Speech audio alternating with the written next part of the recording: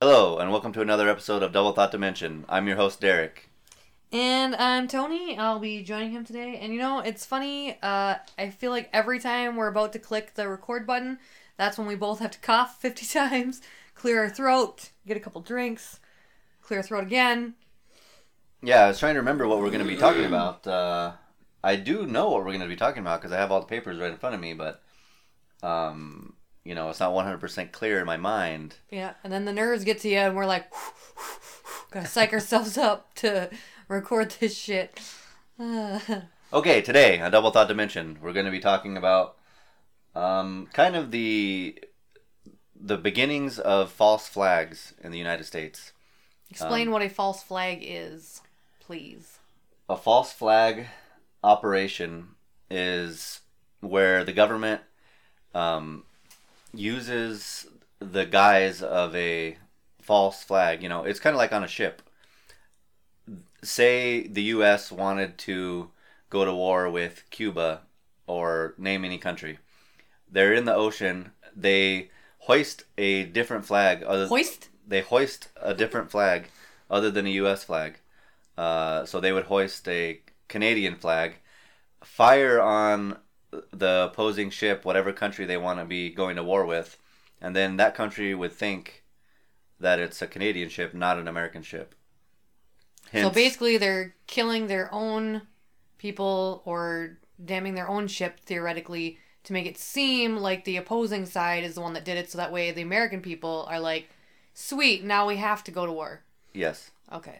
With the people that the government originally wanted. Yeah, so, usually if the Americans don't want to go to war. War doesn't benefit anyone, especially not the average person.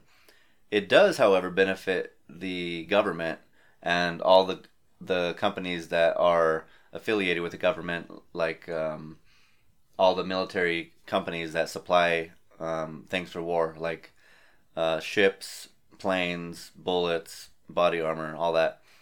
So those companies benefit from us being at war constantly.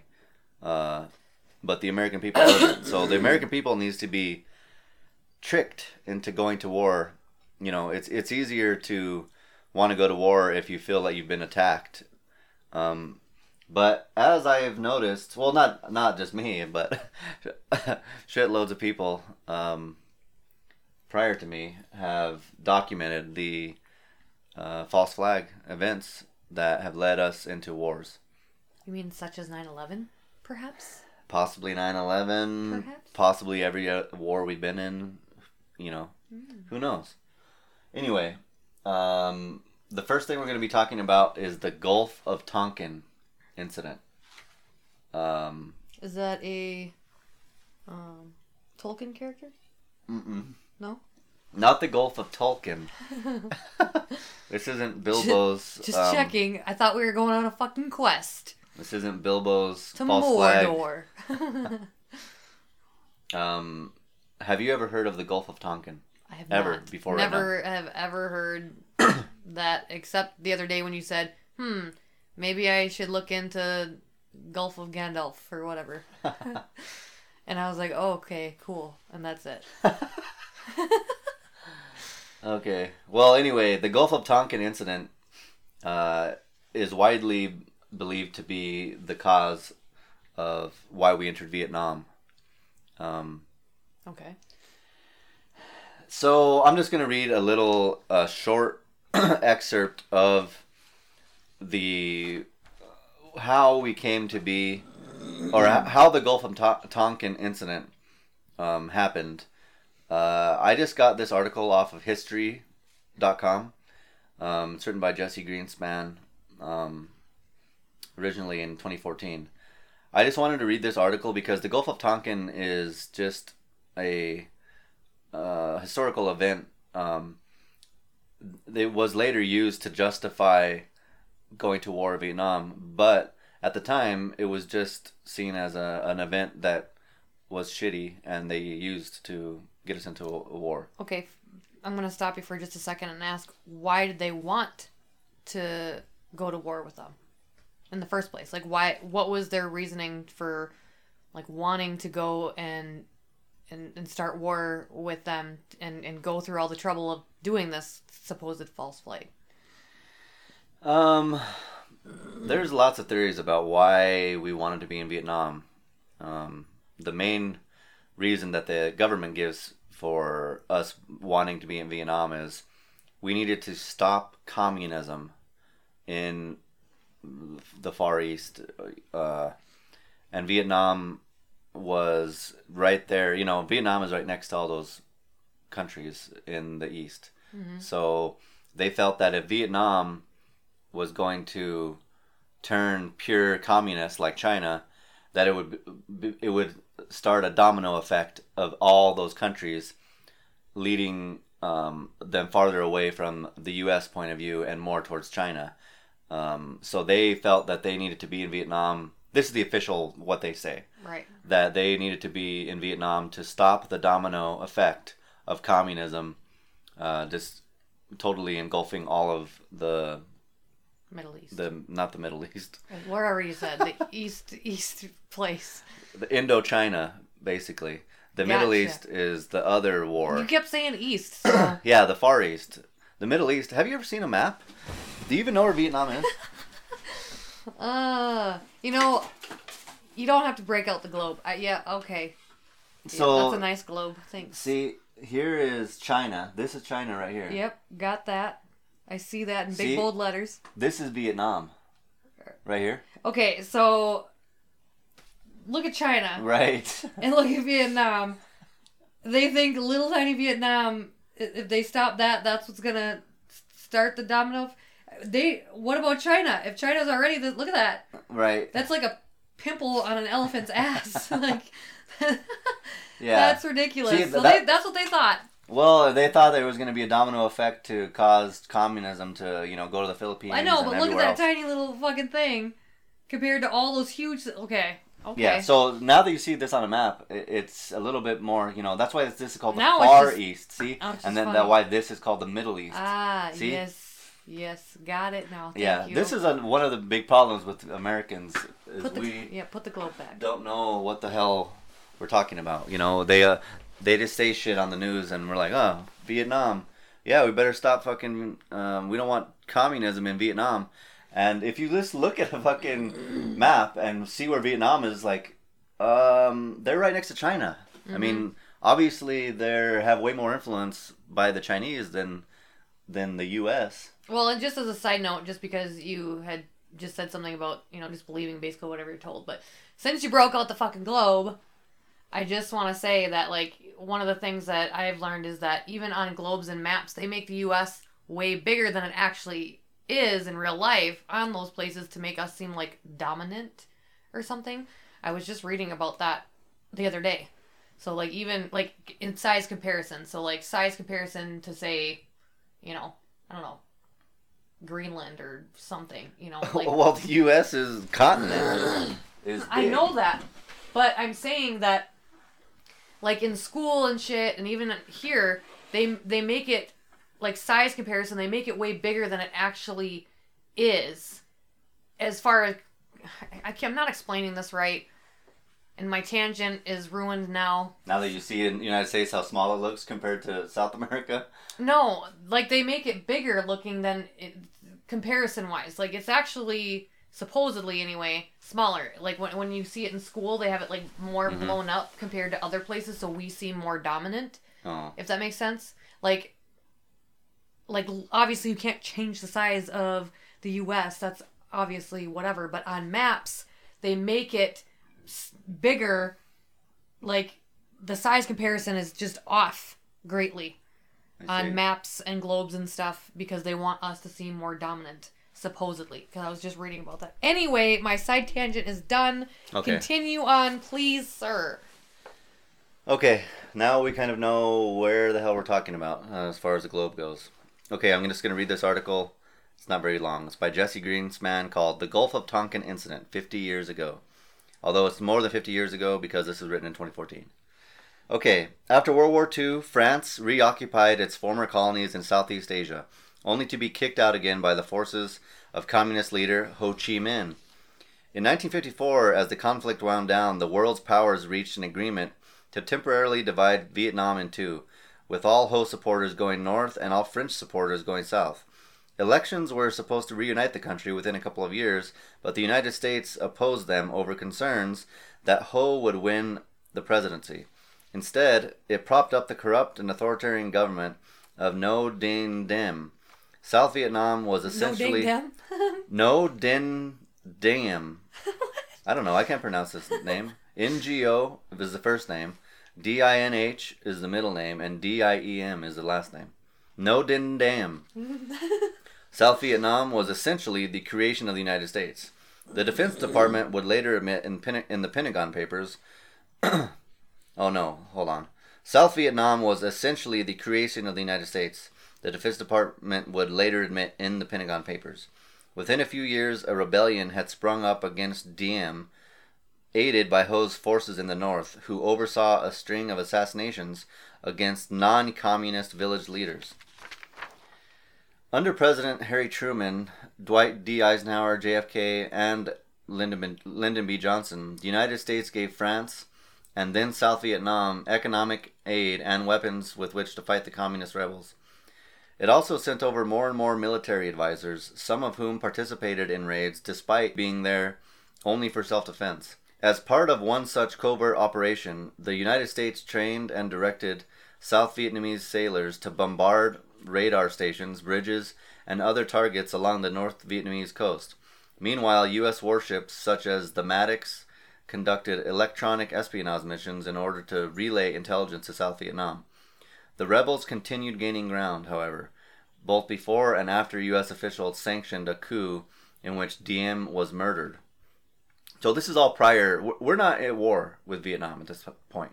Okay. This is all prior to any war activities happening in Vietnam. At this point, U.S. involvement in Vietnam remained largely in the background, but in the pre-dawn hours of July 31st, 1964, U.S.-backed patrol boats shelled two North Vietnamese islands in the Gulf of Tonkin, after which the Maddox headed to the area. As it cruised along on August 2nd, it found itself facing down three Soviet-built North Vietnamese torpedo boats that had come out to chase it away. The Maddox fired first, issuing what the U.S. authorities described as warning shots. Undeterred, the three boats continued approaching and opened up with machine gun and torpedo fire of their own. With the help of F-8 Crusader jets dispatched from a nearby aircraft carrier, the Maddox badly damaged at least one of the North Vietnamese boats while emerging completely unscathed, except for a single bullet that lodged it in its superstructure. The following day, the U.S. destroyer Turner Joy was sent to reinforce the Maddox, and U.S.-backed raids took place against two additional North Vietnamese defense positions. Then on August 4th, the Maddox and Turner Joy reported that they had been ambushed with enemy boats firing 22 torpedoes at them. In response, President Johnson ordered airstrikes against North Vietnamese boat bases and an oil storage depot. Aggression by terror against the peaceful villagers of South Vietnam has now been joined by open aggression on the high seas against the United States of America, he said that evening in a televised address. He also requested a congressional resolution known as the Gulf of Tonkin Resolution, which on August 7th passed unanimously in the House and with only 2 dissenting votes in the Senate, essentially giving him the power to wage war in Southeast Asia as he saw fit. Throughout these hectic few days, the Johnson administration asserted that the destroyers had been on routine patrol in international waters. In actuality, however, the destroyers were on an espionage mission in waters claimed by North Vietnam. The Johnson administration also described the 2 attacks as unprovoked. It never disclosed the covert U.S.-backed raids taking place. Another problem: the second attack almost certainly never occurred. Instead, it's believed that the crew members of the Maddox mistook their own sonar's pings off the rudder of the North Vietnamese torpedoes. In the confusion, the Maddox nearly even fired at the Turner Joy. Yet when U.S. intelligence officials presented the evidence to policymakers, they deliberately omitted most of the relevant communication intercepts. according to National Security Agency documents declassified in 2005. That's when I graduated high school, 2005. Nice. As a side note. The overwhelming body of reports, if used, would have told the story that no attack had happened, an NSA historian wrote. So a conscious effort ensued to demonstrate that an attack occurred. The Navy likewise says it is now clear that North Vietnamese naval forces did not attack Maddox and Turner Joy that night. In private, Johnson himself expressed doubts about the Gulf of Tonkin incident, reportedly telling a State Department official that those dumb, stupid sailors were just shooting at flying fish. He also questioned the idea of being in Vietnam at all. A man can fight if he can see daylight down the road somewhere, he told a senator in March 1965. But there ain't no daylight in Vietnam. There's not a bit. Yet, even as he said that, he was committing the first ground combat units and initiating a massive bombing campaign. The United States would not withdraw from Vietnam until 1973, by which time a disillusioned Congress had voted to repeal the same Gulf of Tonkin resolution it had so overwhelmingly supported just a few years earlier. So you said that was a short excerpt. Yeah, that's that's not short. only like 3 paragraphs. Okay, break it down. So basically, they were there in South Vietnam.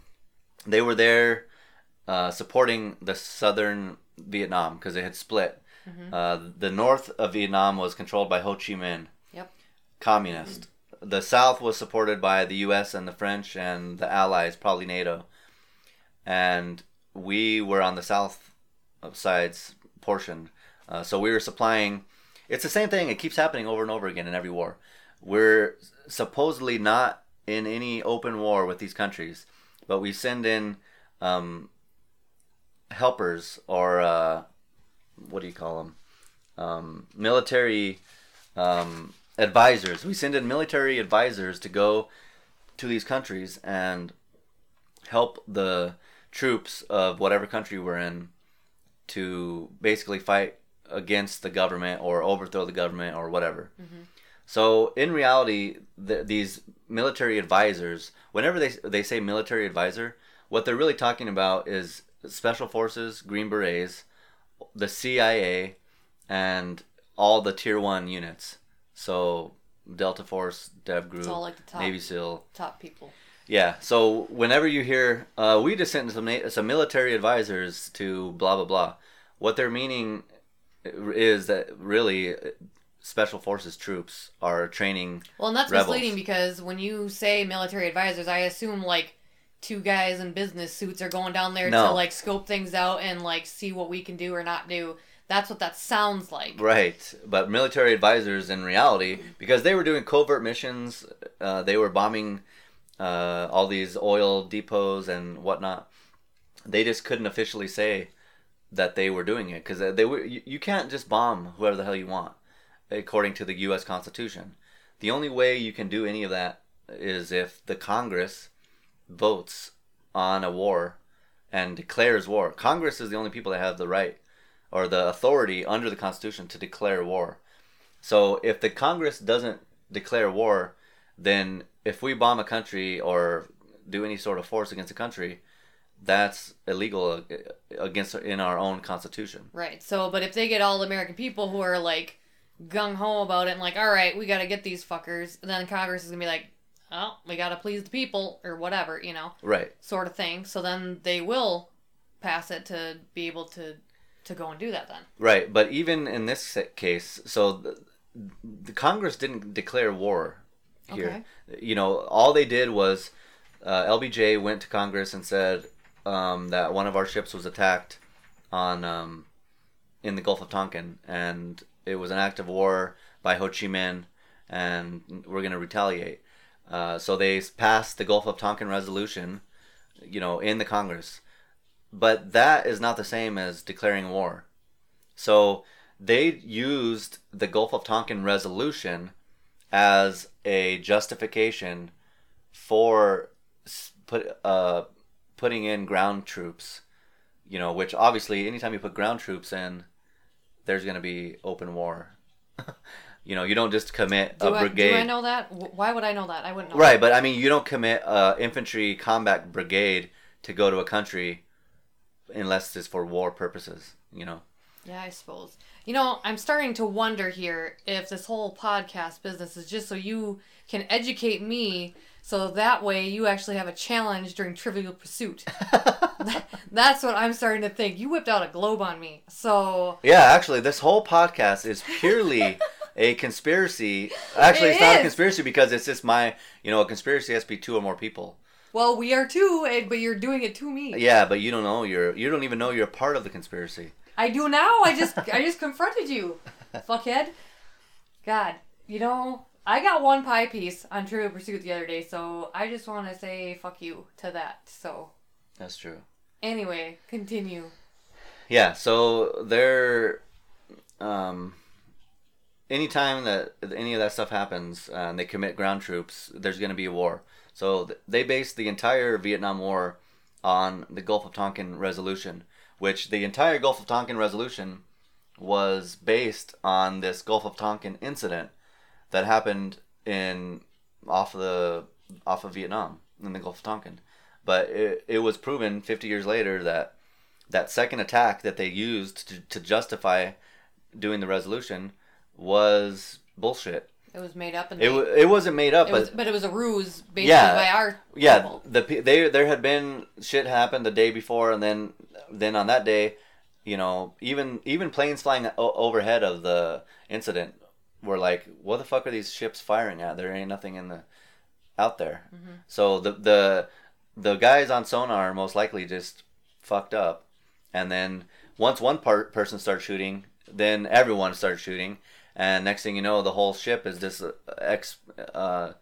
gone black on ammo, and then it's like, oh shit, fuck, there's no one here, you know. Mm-hmm. So they just use that as a justification to start war. Scare the hell out of, you know, because we were not definitely had no reason to go to Vietnam or be a part of Vietnam. You know, how the hell do you get a guy from Kansas to want to go? Right. Fight in Vietnam. I honestly wonder that in basically any war, like, we don't even take care of our own. Why the fuck are we trying to... No offense. I mean, I don't mind helping people. Obviously, I'd give the shirt off my back to literally anyone who needed it. But, I mean, we got to make sure that we're okay first, you know? It's kind of like the fucking airplanes. They always tell you, put your fucking air mask on first before you help your neighbor. That makes sense. Put your oxygen mask on. What did I say? Air mask. Whatever. Fuck it. Shut up. I'm tired. Be quiet. But yeah, you know, like, if we can't even take care of our own, why the fuck we anywhere else, you know? That's not our business yet until our people are taken care of and fed and clothed and quit fighting about bullshit. I don't see the reason to do war at all, but... So, I understand them needing to, like, create ruses to get the American people on board because, again, just referencing 9/11 again, you know, if that was a ruse, it fucking worked. Because how many people were, like, literally the next day, like, let's fucking retaliate, let's fucking kill those motherfuckers. Like, you know, that's all it took. For literally everyone and their fucking mother to be on board with, yep, it's time. We need to send our own boys in to go and take care of shit, you know. And now they're fucking still there. So, you know what I mean? Yeah. So anyway, yeah, they used this ruse to start Vietnam. And now they have ground troops in. Yeah, so I'm mainly just talking about, you know, I want to go over the incidents that led to these conflicts. So that was in 1964. We were in Vietnam all the way up until 1975. 58,000 American troops dead, over 1 million Vietnamese civilians. I mean, it's just a total bunch of bullshit. And all of it, you know...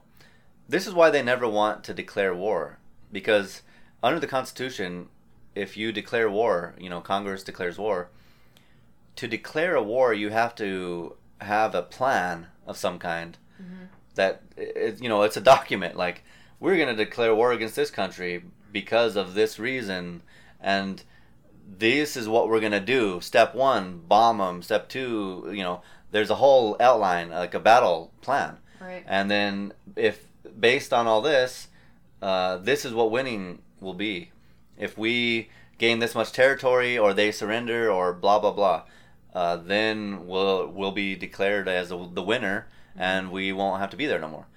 So that's why they never want to declare war with Congress, because that's, I mean, like with Afghanistan in 2001, we pretty much destroyed the Taliban within like a month or two.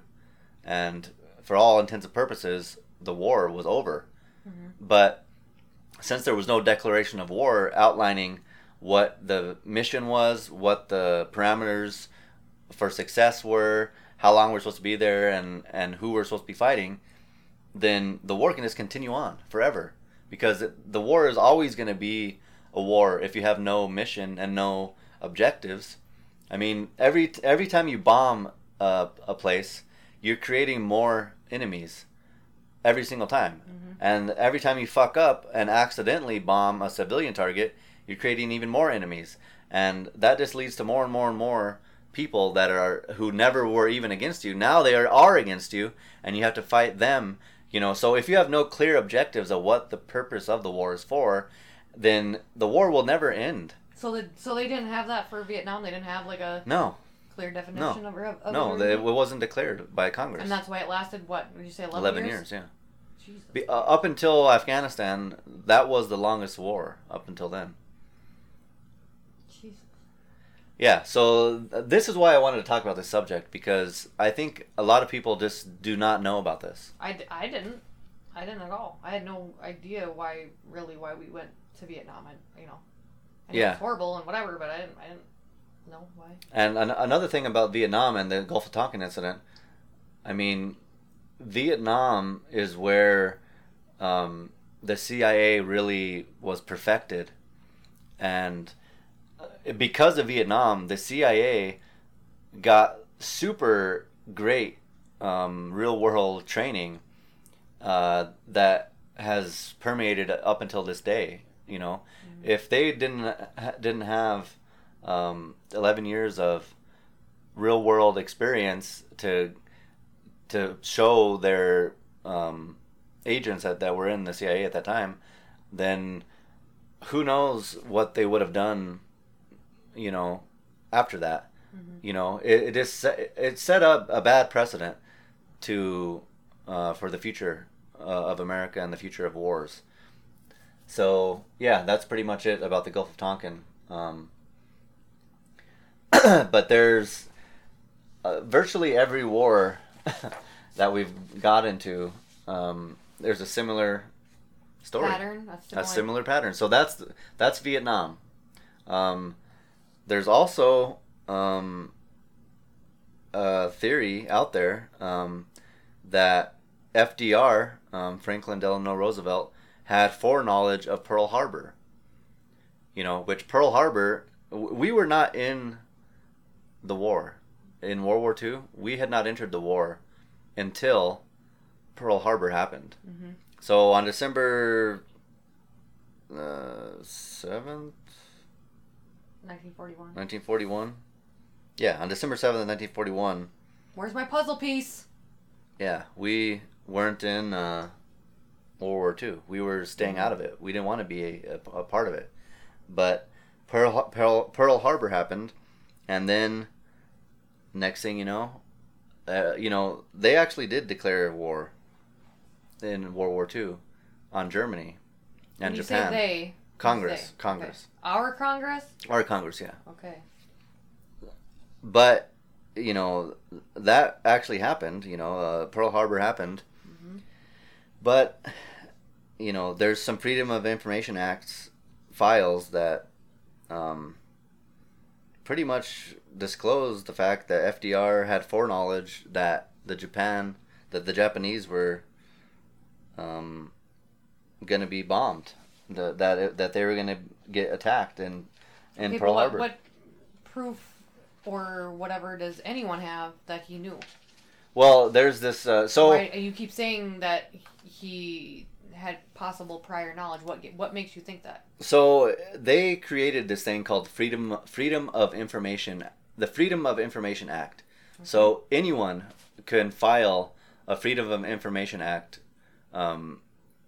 paper and submit it to the government for files from the government, because the government is supposed to be, we elect the government, so everything they do is not supposed to be secret. We're supposed to know, because they take our taxes and we send our representatives, so they're supposed to know. We're supposed to know what the hell is going on. Right. So they created the Freedom of Information Act to be able for journalists and just regular citizens to get previously classified files from the government, So there's some Freedom of Information Act files on FDR that...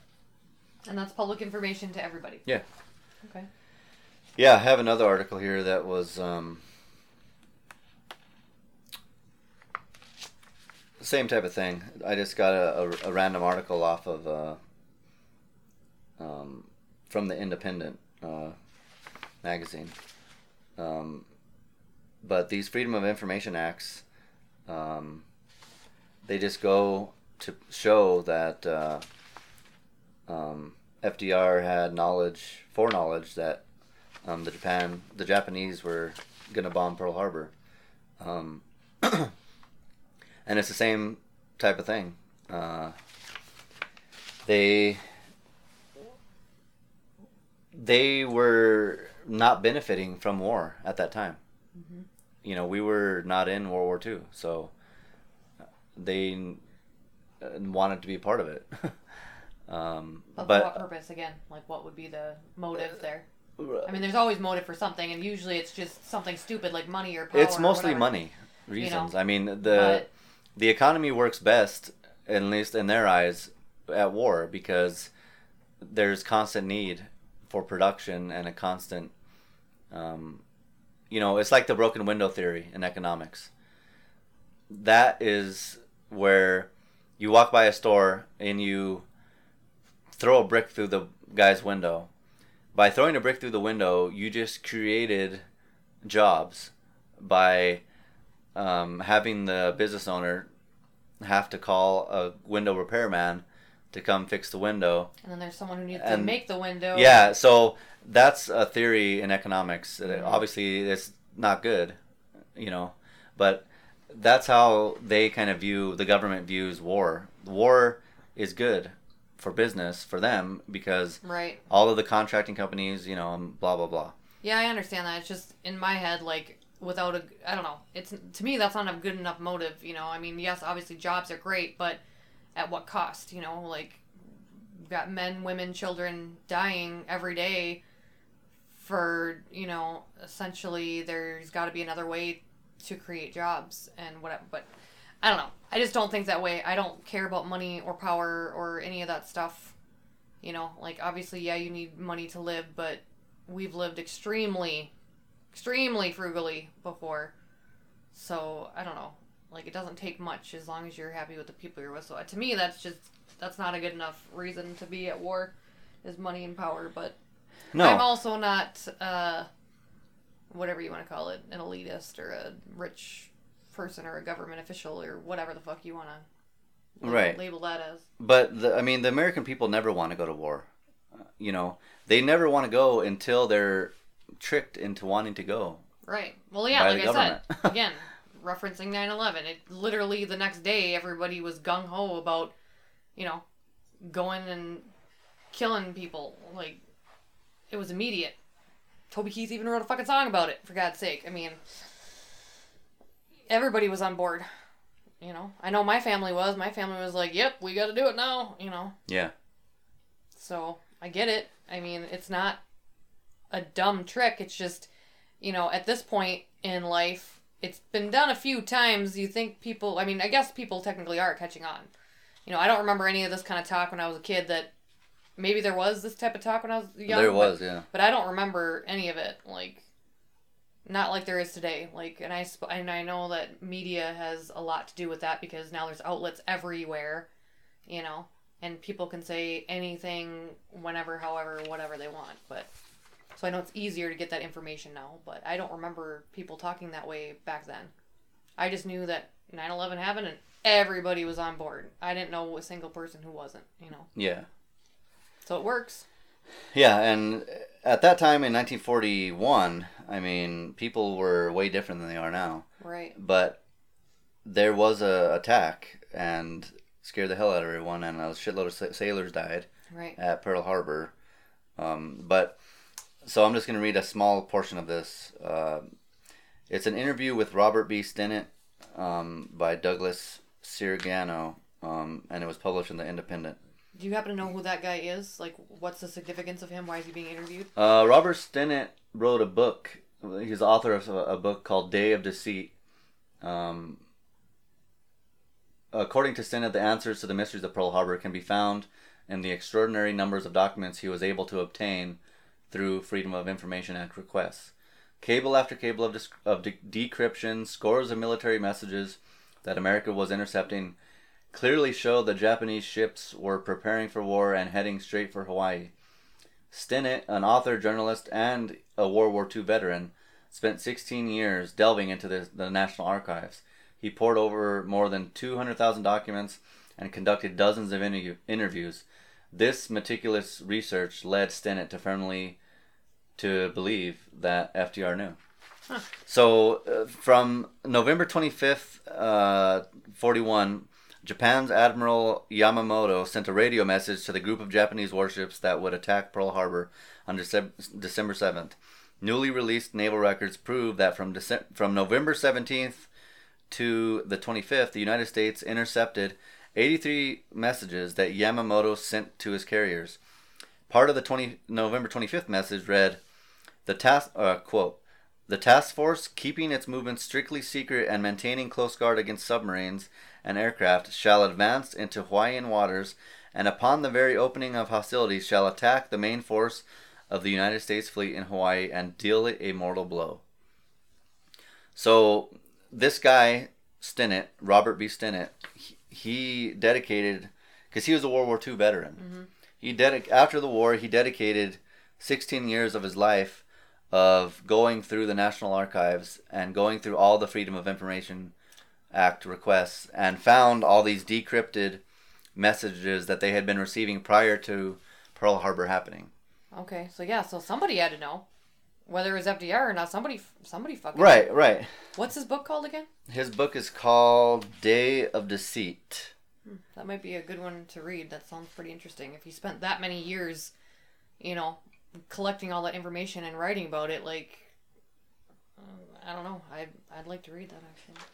Yeah, so just another... obviously, this is prior to Vietnam, but this attack, if FDR had foreknowledge of it, he could have, the commander-in-chief has authority to do anything they want with the troops, the military. The president literally can be like, everyone in Hawaii, evacuate right now, if you wanted to. He could withdraw all his forces from Europe, anywhere he wants. So if FDR knew that had foreknowledge of this Pearl Harbor attack, if he wanted to, he could have got everyone out of there prior to this happening, because they were getting all these messages and they were all being decrypted, and it was all known about in real time. So, but it didn't fit his political narrative at that time, so he just chose to just allow it to happen, which, Why do you say it doesn't fit his political narrative? Like, why would that not benefit him to have saved a bunch of people's lives, theoretically, if he knew about it in advance, like, to evacuate? Because he'd be saving a lot of people, and then he'd probably be hailed a hero, you'd think, right? Yeah. So, like, why wouldn't that... But then he'd have to probably admit that he did know about it. I guess that's the dark side of the coin there, is that he'd have to admit that he knew about it in advance, and that's why he evacuated, thus pretty much destroying the plan, I suppose. Right. Well, fuck. I just answered my own question. Never mind. So here's a little bit more from the article. Your boys are not going to be sent into any foreign wars. That was Roosevelt's famous campaign statement of 1940. He wasn't being ingenuous. FDR's military and State Department leaders were agreeing that a victorious Nazi Germany would threaten the national security of the United States. In White House meetings, the strong feeling was that America needed a call to action. This is not what the public wanted, though. 80 to 90% of the American people wanted nothing to do with Europe's war. So, according to Stinnett, Roosevelt provoked Japan to attack us, let it happen at Pearl Harbor, and thus galvanized the country to war. Many who came into contact with Roosevelt during that time hinted that FDR wasn't being forthright about his intentions in Europe. After the attack on the Sunday evening of December 7th, 1941, Roosevelt had a brief meeting in the White House with Edward R. Murrow, the famed journalist, and William Donovan, the founder of OSS, which later became the CIA. Later, Donovan told an assistant that he believed FDR welcomed the attack and didn't seem surprised. The only thing that Roosevelt seemed to care about, Donovan felt, was if the public would now support a declaration of war. So, Americans did not want to go to Europe and get entangled in the mess that was happening with Hitler and Japan and Russia. I mean, it was horrible what was happening there. I mean, obviously you don't want a dictator to be mass murdering people, but also you don't want to just jump headlong into a war. Especially, well, that's the thing. Especially if you don't know or think that you can beat it, or come out on the winning end at least, because that's sacrificing a lot of people and, expenses and all kinds of stuff. So right. So FDR believed, which I'm sure rightly believed, that Europe, if Germany were to win, that the next logical choice for Hitler, if he wanted world domination, would be to also defeat America. Mm-hmm. So FDR, selfishly wanted to just let Pearl Harbor happen in order to galvanize the public's opinion, to get them all pissed off and willing. World War II had no issues with enlistment. Everyone wanted to go. I mean, people were committing suicide because they couldn't go. Actually, I believe it was my grandpa on my mom's side, he couldn't go, and that really bothered him. His whole life it bothered him. Yeah. He wasn't eligible to go because he had, flat feet or something he did really have weird flat feet, because I have a huge arch in my foot, and his is perfectly flat. I don't know why that's a thing, or was a thing. I don't know if it's still a thing. It still is, but I don't know. I never met anyone in real life that had that. Yeah, well, my grandpa did, and I know that bothered him forever, which, is weird to think about. You'd think that you wouldn't want to go, but... Well, at that time, we were not, the country was completely different then. We were super patriotic at that time. Right. Everyone was. But they still didn't want to just go fight a war for the hell of it. Well, yeah, no one wants to go do that willy-nilly, but like you said, then they create a reason and then everybody jumps on board, so... And it was kind of probably good the way they did it, too, because they held off for a while and they're like, nope, we're not going to get involved just like the American people want. And then they're like, oh, now we got to go. See, yeah, we have to go. We didn't want to, but now we have to, so... Yeah, oh, man, darn it. We're going to have to get on in that pesky I know World we didn't War want to II. deal with this, but damn it, now we have to, right, guys? And everybody's like, yeah, we gotta. Here's my oldest children, take them. Right. Here's my oldest boys. Here's my husband. Here's my father. Take them. Let's go. Yeah, it's sad. It's a sad state of affairs, and to know that the top commander of the military, being the president, doesn't give a shit enough to do the right thing. It's really troubling, I just know if I was the president, me personally, I'm not committing troops to anywhere. Unless it's unless we're being actively attacked, someone in comes to the us U.S., and... we're being actively attacked, and even then, I wouldn't send in a big amount. It would be precision. I know, but troops again, who are 9/11 was on our soil, and whatever. Right. So, but if that was a false flag, then who's to say anything else that came over here wouldn't be? Because there was a lot of sketchy shit with that thing too, you know? Like, how did they not pick that up that we had people in our radar and shit, you know? Like, a lot of it doesn't make any sense. Yeah, I went on into all that with Noel on the Yeah. 9/11 episode. But none of that makes sense. So I'm just saying that if they can pull a false flag over here and you were president and you know what I'm saying? Like, if it happened again, who's to say that wouldn't be another one, you know? Yeah. So, I don't know. And that's the other thing, too. Like, because we're not the government people and we're not the higher-ups, like, I don't understand any of it. I don't even want to try to pretend to understand all of it. But there's reasons behind what they do, I suppose, you know? But is it really benefiting us or is it not? You know what I mean? Like again, my personal opinion is money and power is not worth starting a war over, you know? But yeah, it's just it's probably part of population control too, you know? Like, we got how many fucking people on this planet, and they talk about that once in a while, how that's gonna ruin us soon. So if they don't have war and whatever, you know what I'm saying? Like, yeah.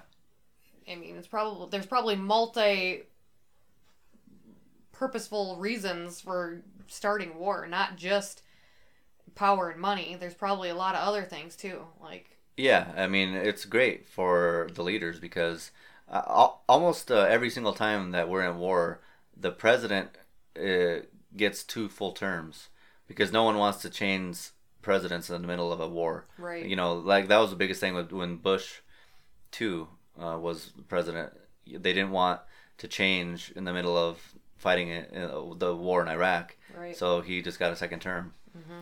So that leads into the next false reason for us going to another war. And this is the war that I participated in. So, 2003, we decided that for some reason we needed to go to war against Iraq. Okay.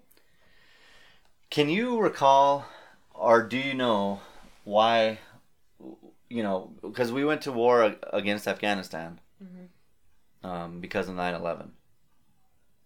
Okay. Why did we go to war against Iraq? Well, apparently I'm officially retarded because I thought we went to war against Iraq and then somehow eventually got into it with Afghanistan. I had it reversed.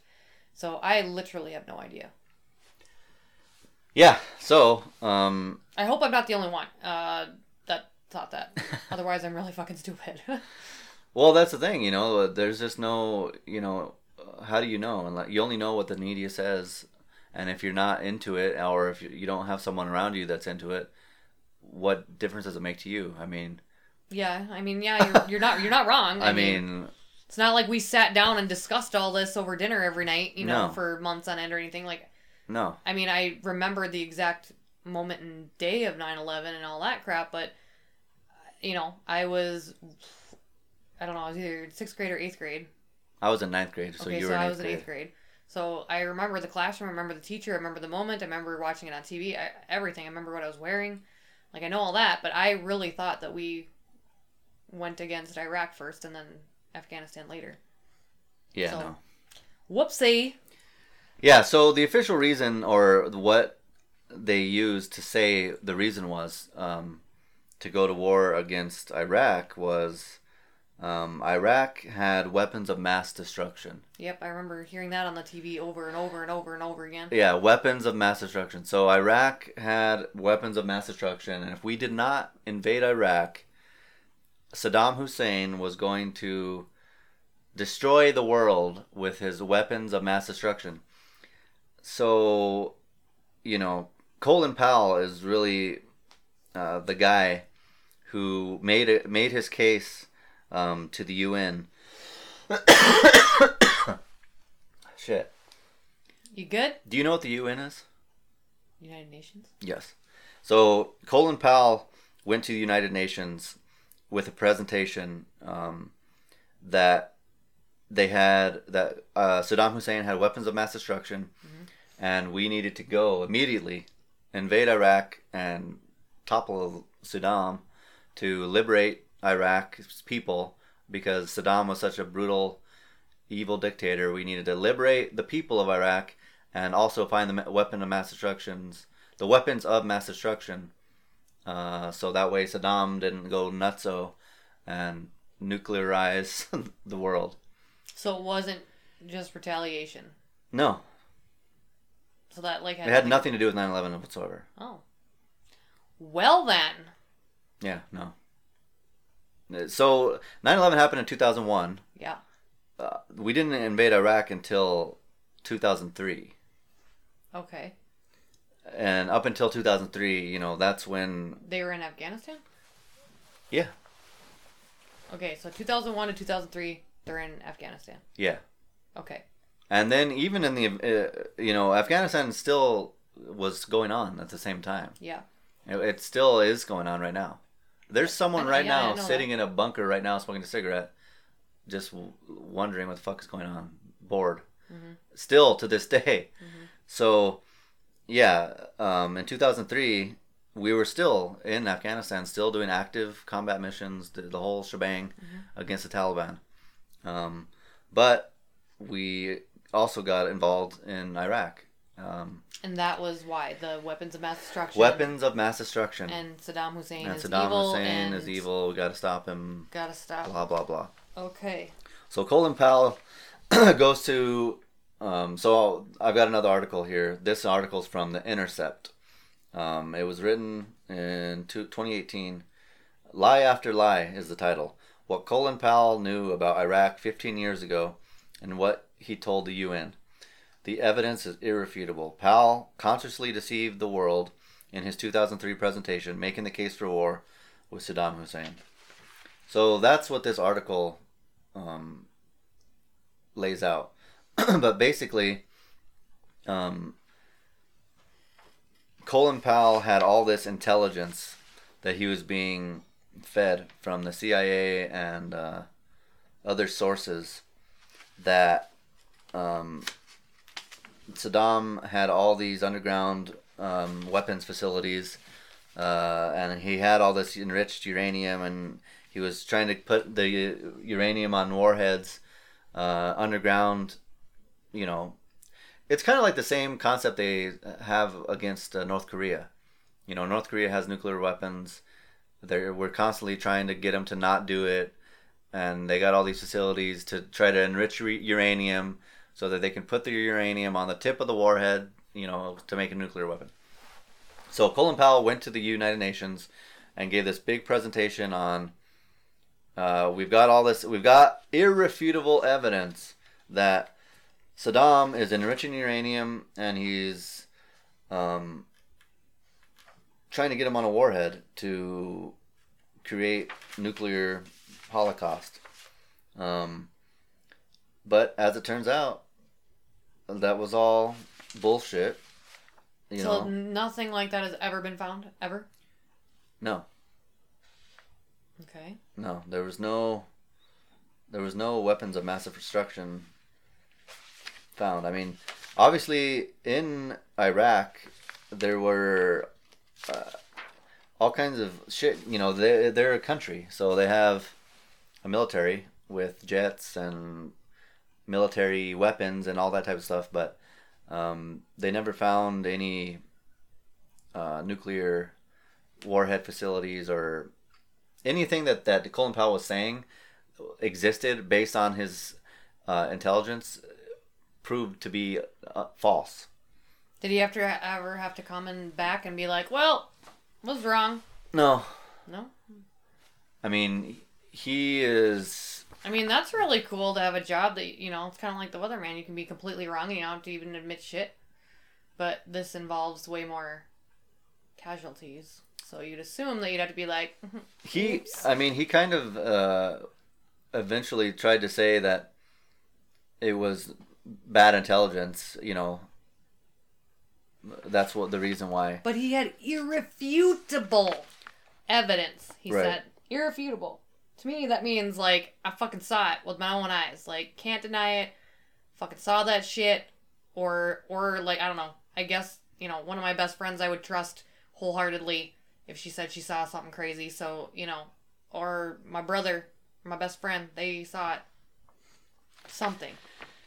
Yeah, so all the claims that Colin Powell used to give his presentation to the UN, all of them were either bad intelligence or just outdated intelligence or just faulty information that he was just using anything he could do to convince the UN that they had to go. Because it wasn't just the U.S. that declared war. Well, we didn't declare war either. I mean, so there wasn't a declaration of war for 9/11 either. So we went to Afghanistan. So if there's no why the fuck are we still there then? If there's nothing to even say that we need to be there, right? So I thought they had to have that. They're supposed to under the Constitution, yes. So what are they saying why we're there? They have used the same exact type of situation like they did in Vietnam. They justified going to Vietnam because of the Gulf of Tonkin resolution. Yeah. Which was based on bullshit, as we've found out. Yeah. In 2001, they used this thing called the Authorization for Use of Military Force. AUMF, it's called. It's not a declaration of war.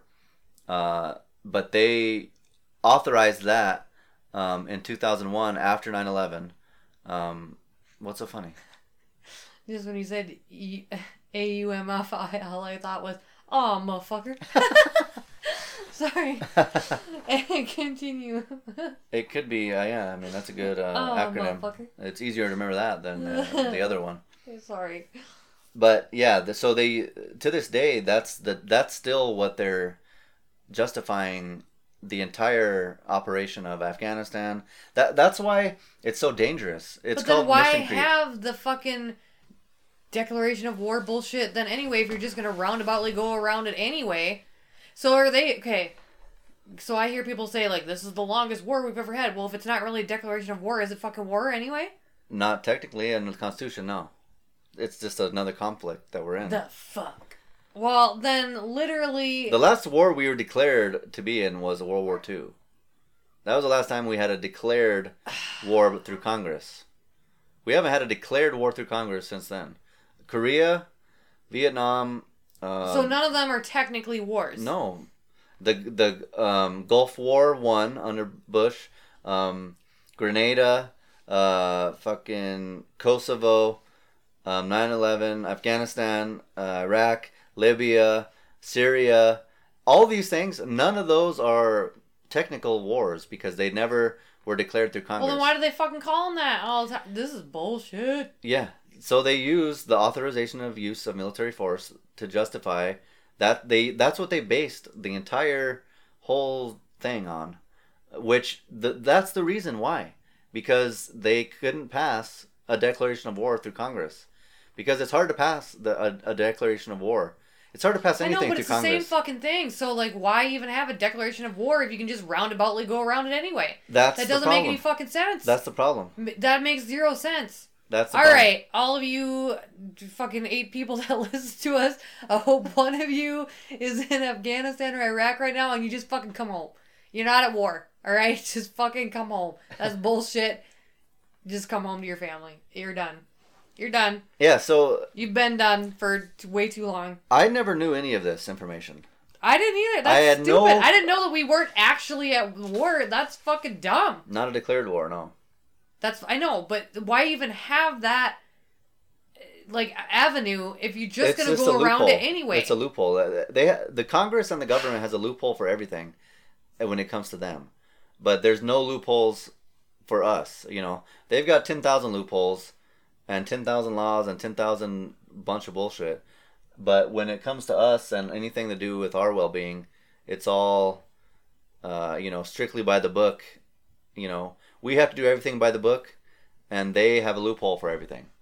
You know, one law for them, another law for us. Yeah, I can't fucking wipe my ass without a fucking signed piece of paper half the time. My God, anytime I try to do fucking anything, Do you have this piece of paper? Well, you need to have this piece of paper. Oh, but you gotta have it signed by this person, and then you need this one sign this one. And nope, it can't be faxed. It's gotta be done in person. Jesus Christ. Yeah. That's bullshit. But if we go to war, we just make up a reason, and we don't actually need a declaration of war. We're just gonna say this and call it that, and then we're good to go. We can just throw everybody and their mother over there now. Yeah. That's ridiculous. Yeah, I never knew any of this now information. I'm mad. That's not nice. I never knew any of this, and I didn't even find this out until I was in Iraq. That's when I first heard of the Gulf of Tonkin and the authorization for use of military force. I never knew any of that information. Well, now I'm bothered. Never heard of it ever, not once before. I know I've been duped many times by the government, but now I feel like I got a huge dupe. A mega dupe. I've been mega duped, and I don't like it. They just took a major dupe all over you. Fuck you. Yuck. Yeah, they did though. That pisses me off. Like, that's not fair that they can just well, we can't go to war because Congress won't allow it. You know what? We'll just call it this and do this. We're still going to war. And they're even calling it war on fucking TV and shit. That's not... yeah, I'm it's confusing. Upset. It's confusing. It's not just confusing. It's bullshit, and it makes me angry. Okay, if they did all this roundabout shit, and we're not really at war, or we're just... I can't see my air quotes when I say that, but I hope you can feel them when I'm talking. But, I don't know. Now I'm upset. I'm just upset. Why don't they just call it what it is then? Be like, we're just strong-arming whatever because of this. We're not really at war because Congress didn't let us go to war. So we're just sending troops in to keep an eye on things. Whatever. Why not just say that instead of being like, we're at war, we've been at war for because fucking 15 years? Because if we say that, then it's not going to look good, and people are going to question it. I know, but we're not at war anyway. Yeah, but it doesn't matter. I mean, whatever this TV says, that's all that anyone knows. Unless you take time out of your day to figure it out. I mean, there's no way other way to know. How would you know? That's why I didn't know anything. I didn't know anything about Iraq. I didn't know anything about Iraq or where it was on a map until I was there. I mean, and then once I got there, I was like, huh, this isn't quite like what they said. Mm-hmm. Like, what the fuck is going on? This is nothing as to what they said was going on. Right.